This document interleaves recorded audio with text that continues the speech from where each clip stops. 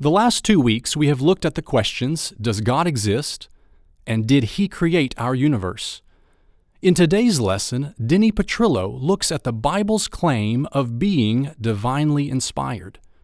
Can we know the Bible is truly inspired by God? How did this inspiration happen? Join Dr. Petrillo as he takes a look at the concept of inspiration, the evidences for the Bible's inspiration, and the process by which God used human men to write His divine words. The Bible. Is there any book in the history of mankind that has endured more evaluation, more criticism, or more rejection? Our world today is a skeptical one. People find it difficult to believe in things. The Bible was no exception. Recent studies have indicated that fewer people believe in the Bible. As a matter of fact, most admit they've never even read it. Even fewer understand the origins of the Bible. In addition, various national publications continue to discuss the Bible, frequently revealing questions people have about the Bible and doubts about its trustworthiness. For example, one particular article entitled, "Who Wrote the Bible?" made the following statement: "It is the foundation of the Christian faith. On its words rests the very existence of the church and the hope of salvation for believers through the ages. Many consider it the only dependable and abiding revelation of God to humanity. Yet the New Testament, in many ways, is a mysterious and enigmatic collection of writings, one that has enthralled and perplexed scholars and theologians for nearly 2,000 years. It is often called the Testament of our Lord and Savior Jesus Christ. But Jesus didn't write a word of it. And while some of the writings bear the names of those who walked with Him on the dusty roads of Judea, centuries of scholarship have turned up little convincing evidence that His 12 closest disciples did much writing either. Who then wrote the 27 books that make up the traditional New Testament canon? Could these books have been written by contemporaries of Jesus? Are they close to their original form? Or were they revised by early church leaders to reflect changing views of who Jesus was, to address the problems of a growing church, or even to advance political agendas? As we can see, articles like this raise many questions and create many doubts in the minds of the readers. Is the Bible trustworthy? It's important that we have good information before we can make a valid decision regarding the Bible. So how did the Bible come down to us? This is an important question, and the answer is even more important. The journey of the Bible begins with the mind of God Himself. God then placed His Word into the mind of His prophets. Those prophets wrote down the things that God revealed to them. Then, through the centuries, men copied and recopied what those original prophets had written. Eventually, as the world population grew, the Bible needed to be translated into the languages of the many cultures that exist today. As you can see, the Bible has gone through an incredible journey. In this series, we're going to look more deeply into that journey. And to adequately discuss how we got the Bible, we must discuss 4 important subjects. Those 4 subjects will be discussed individually in this series. First, there must be a discussion on the inspiration of the Bible. Inspiration is a concept that is frequently misunderstood and misapplied. What then does it mean to say that the Bible is inspired? That's the question that we will address in just a few short minutes. Second, to discuss how we got the Bible, we need to consider what is known as the canon of Scripture. The Bible has a total of 66 books. There are 39 books in the Old Testament and 27 books in the New Testament. How did those books become a part of the Bible? Who decided that they should be in the Bible? And when did they decide this? As you can see, those are important questions. These will be considered in the second part. Then we will discuss the transmission of the Bible text. Did you know that we do not have any original writings of the Bible? That is, what men like Moses and David and Matthew and Paul wrote. Their writings are no longer in existence. Instead, we have copies of those original writings. How can we know that those writings were accurately preserved through the centuries of copying and recopying? Well, that's the question that we will consider when we discuss the transmission of the Bible text. And then we will discuss the English Bible. You know, the Bible was originally written in 3 languages: Hebrew, Aramaic, and Greek. Therefore, someone had to know those languages well enough to translate them into English. Can we trust that they did a good job of translating? What about the numerous English translations? Are they all about the same? Does it matter which translation I use? Well, those questions will be considered when we talk about the English Bible. So let's begin our journey by considering biblical claims for inspiration. Any discussion regarding the Bible would need to begin with a discussion of inspiration. We're not going to focus on evidences for inspiration, although there are many: historical, archaeological, scientific, medical, are all areas that provide evidence for inspiration. But we're going to look at what the Bible claims for itself. The origin of the Bible begins by discussing what God did in revealing Himself and revealing His will to mankind. This process involved 2 actions of God: revelation and inspiration. Revelation is as it sounds. It is where God revealed to man things that he would not otherwise know or understand. There's no way that mankind could have figured these things out on their own. God needed to reveal Himself, needed to reveal His character and His will. Man would never know these great truths about the nature and character of God without God's revelation. Peter says in 2 Peter chapter 1, verses 19 through 21, "And so we have the prophetic word confirmed, which you do well to heed, as a light that shines in a dark place, until the day dawns and the morning star rises in your hearts. Knowing this first, that no prophecy of Scripture is of any private interpretation. For prophecy never came from the will of man, but holy men of God spoke as they were moved by the Holy Spirit." Notice how Peter says that the prophets did not make up these things in their own minds. They were not their private interpretations. He also says that these prophecies did not come by the will of man. God chose them to be His spokesman. It was not that they chose this for themselves.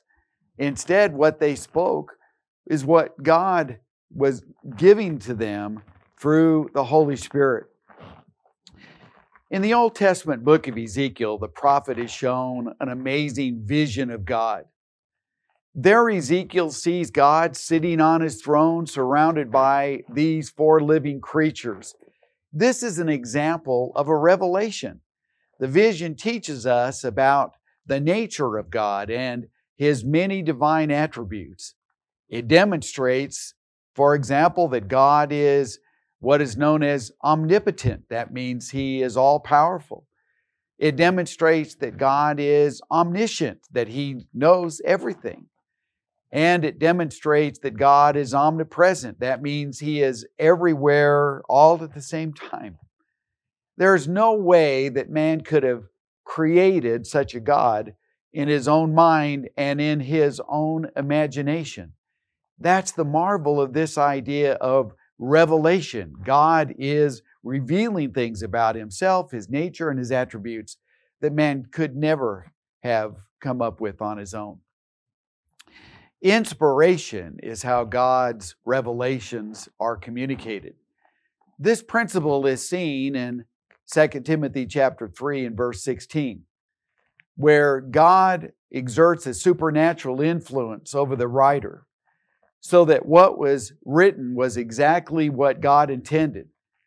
This is a remarkable claim, and one who studies the Bible needs to recognize the importance of this claim. The word that is in this middle section there on the bottom right of the illustration, the word graphe, is a word that we get a number of English words from, such as graphics, graphic design, a stenographer, and so on. But what it means is very important. It means that which is written down. And it is a specialized word that refers to holy writing. Each book in the Bible is among the Scriptures because it was known to be that which was the Word of God.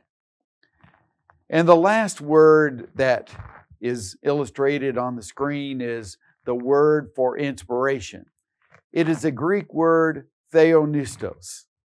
It's a compound word that literally means God breathed. Think about the import of this word. It's impossible for us to speak without breath. We draw air into our lungs and then our muscles force that air out through our mouths. This is how we make words. We've got to have the air. We've got to have the breath. Therefore, this verse is claiming that the Scripture is God-breathed. Not only that, but it is claiming that the very words come from God Himself. Now let's put the whole verse together. The word Scripture means that which is written down. The word inspired means that the Scriptures came from God Himself. They're God-breathed. Here then is an amazing claim. This verse is saying that what we have in our Bibles is the very Word of God. That is, even the words themselves are the very words chosen by God. This teaches us that every word is important because those are God's words. Those are the words that God Himself has chosen to give to us. Another important verse is Hebrews chapter 1, verses 1 and 2. There it says, God, who at various times and in various ways spoke in time past to the fathers by the prophets, He has in these last days spoken to us by His Son. This verse provides a lot of information, Hebrews chapter 1, verses 1 and 2. But the most important is the subject and the verb. God spoke. This is a remarkable claim. God has not been silent. Instead, He has communicated with man. This verse says that He has done this through the prophets at various times throughout the Old Testament history. He also communicated through various ways. Sometimes God would use a booming voice like He did at Mount Sinai. Or He might speak to Moses through a burning bush. God chose different ways to communicate to men. When considering the claim that God spoke, we need to consider the biblical claims to be the Word of God. The Old Testament canon is a logical place to begin. In the Old Testament, we see that it is logically divided into three sections. We have the law, the prophets, and the writings. You can see that the various books are divided into these categories, and this division is supported by various verses, such as Luke 24, verses 44 and 45.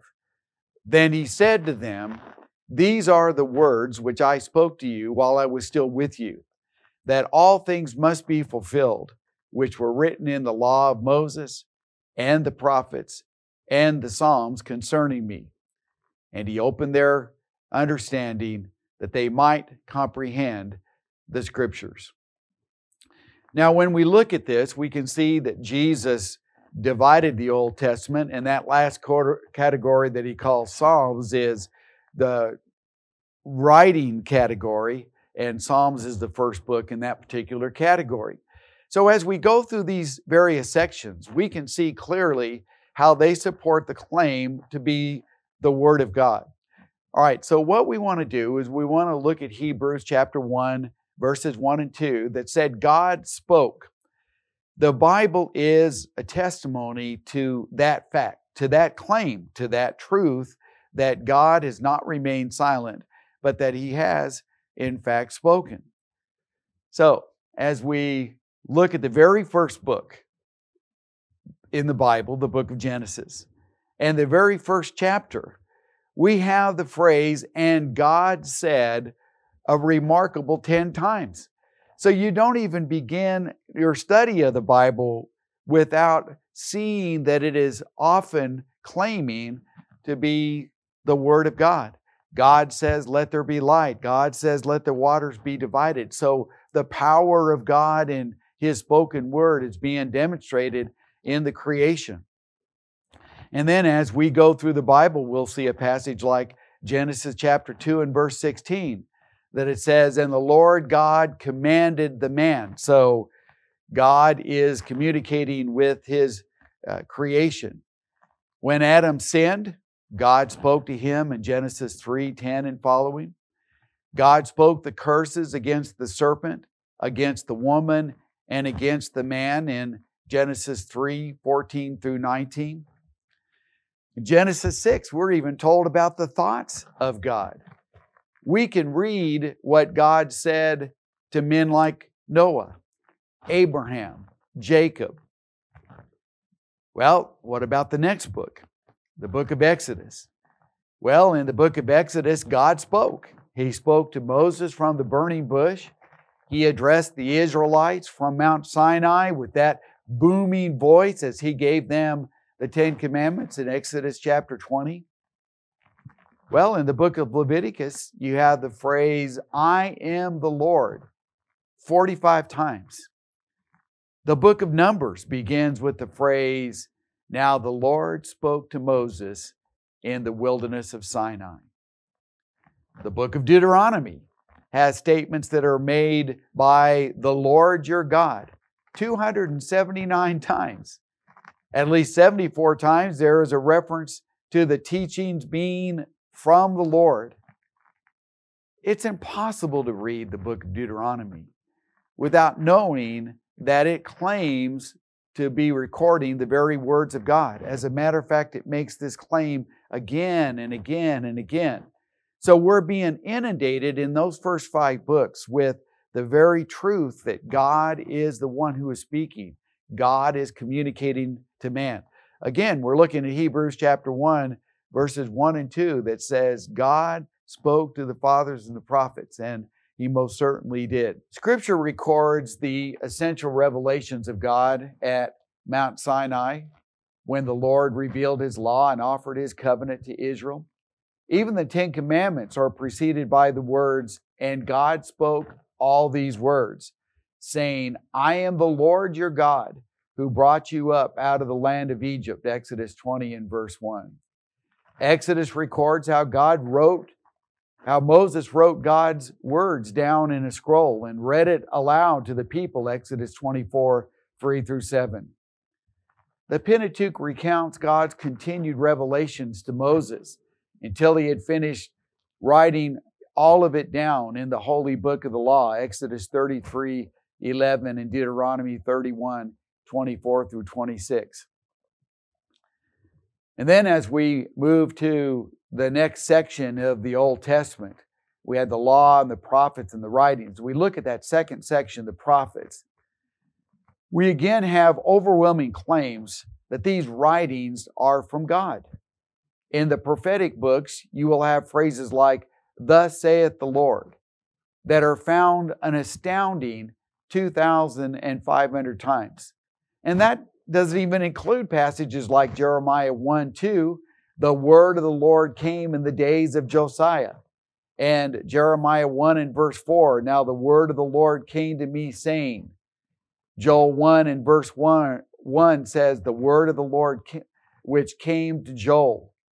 Also, this doesn't include the heavenly visions that a number of prophets received, like Isaiah and Zechariah and Ezekiel. Here's an important point. You do not have to believe these literally thousands of claims that the Bible is from God. You have the right to reject that claim. But you do not have the right to deny that the Bible is making this claim. It is clearly and repeatedly claiming to be the Word of God. There are also other passages that may use different phrases, but all of them clearly indicate that God was speaking to these prophets. Men like David, Isaiah, Jeremiah, all received revelations from God. Men like Moses, Joshua, Samuel, Elijah, Elisha, Isaiah, Jeremiah, Daniel, and Ezekiel were universally recognized as prophets, seers, visionaries, and divinely chosen men of God, like in 1 Samuel 3 and verse 20 and chapter 9 and verse 9, and so on. All right, let's illustrate this for just a minute. If we have the phrase, "and God said," in Hebrew, the phrase is "Ko Amar Adonai," and God said. And that particular phrase occurs several thousand times in the Old Testament. If you have your Old Testament right there, take a look at the very last page of the Old Testament book of Malachi, chapter 4. Now, in this particular Bible, it says that this is page 800. Well, what does your Bible say is the last page of your Old Testament? I know I've seen Bibles that go from page 700 all the way to page 1500, maybe even 1600. That means that on average, the phrase, "Thus says the Lord," or an equivalent phrase, occurs one time per page, 2 times per page. In some Bibles, on average, 3 times per page. The claim is being made that this is coming from God. Again, you don't have to accept that claim, but it is very clear that the Bible is often making the claim to not be the words of men, but to be the very words of God. You know, indeed, God's revelations came at various times and in various ways to the prophets. Again, looking at Hebrews chapter 1, verse 1. We've seen so far the various ways, like God speaking from a burning bush, Exodus 3:1. God speaking from a mountaintop, Exodus 24. Maybe by handwriting on the wall in Daniel chapter 5. He spoke through dreams and visions in Isaiah 6:1 and Daniel chapter 7 through 12 and Ezekiel 1. So he did use many different ways of communicating, but the point that we're making is that God was not silent, that He did speak. What about the third category that is known as the writings or the Psalms? Scripture claims that even the prophetic portions of the Bible were given to prophets by divine revelation. David the psalmist said, "The Spirit of the Lord spoke by me, and His word was upon my tongue." 2 Samuel chapter 23, verses 1 and 2. Referring to Psalm 2, the apostle said, who by the Holy Spirit, through your mouth of our father David, your servant said, in Acts chapter 4 and verse 25. Solomon received special divine wisdom from God and was thus able to write most of the wisdom found in the books like Proverbs and Ecclesiastes. In the book of 1 Kings, chapter 3, verses 9 through 15 and following, and in chapter 4, verses 29 through 34, we're able to see how God was the one that gave Solomon the wisdom that he had. And then he used that wisdom in writing books like Proverbs and Ecclesiastes and Song of Solomon.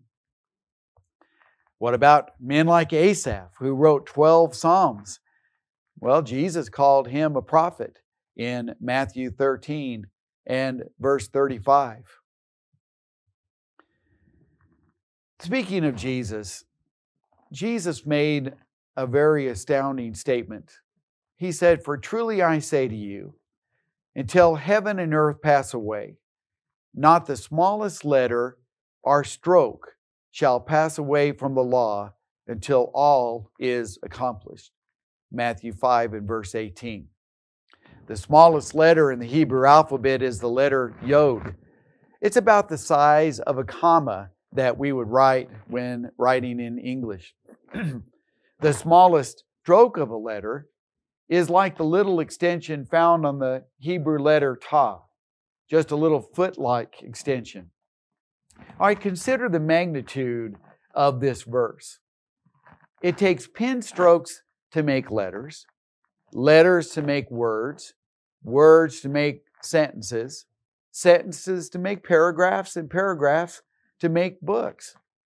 This verse cannot be understood any other way than to indicate that every word in the Bible is inspired of God. Even the various pen strokes that make up the words come from God. God's word cannot pass away until it accomplishes all that it predicted. If we view the Hebrew Scriptures as anything less than the very words of God, then we view them differently than did Jesus and the apostles. Jesus accepted as fact the account that took place in the garden with Adam and Eve. Jesus accepted as fact the account about Noah and the great flood, the Tower of Babel, Jonah and the great fish. Jesus is the one who accepted the various teachings that were found in the Old Testament. If you believe in God, then it's natural to believe that God has spoken. But how? Is it possible that the Bible is how He has spoken? The Hebrew writer also says that God has spoken to us by His Son. When we speak of the inspiration of the New Testament, we must begin with Jesus. Now, you'll recall that article that I read a portion of that said that it's called the New Testament of the Lord and Savior Jesus Christ, but Jesus didn't write a word of it. Well, that's true. Then where does the New Testament come from, and how can it claim to be inspired?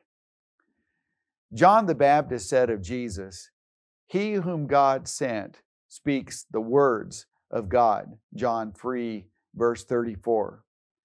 Jesus claimed to be speaking the words of God. John 6, verse 63, John 12 and verse 49. He told the Jews, "My teaching is not mine, but His who sent me." Yet it's true that Jesus didn't write a single word in all the New Testament. So what is the link between God to Jesus to our New Testaments? The key to this is found in the teachings about the inspiration of the apostles, and that's what we'll address in the next section.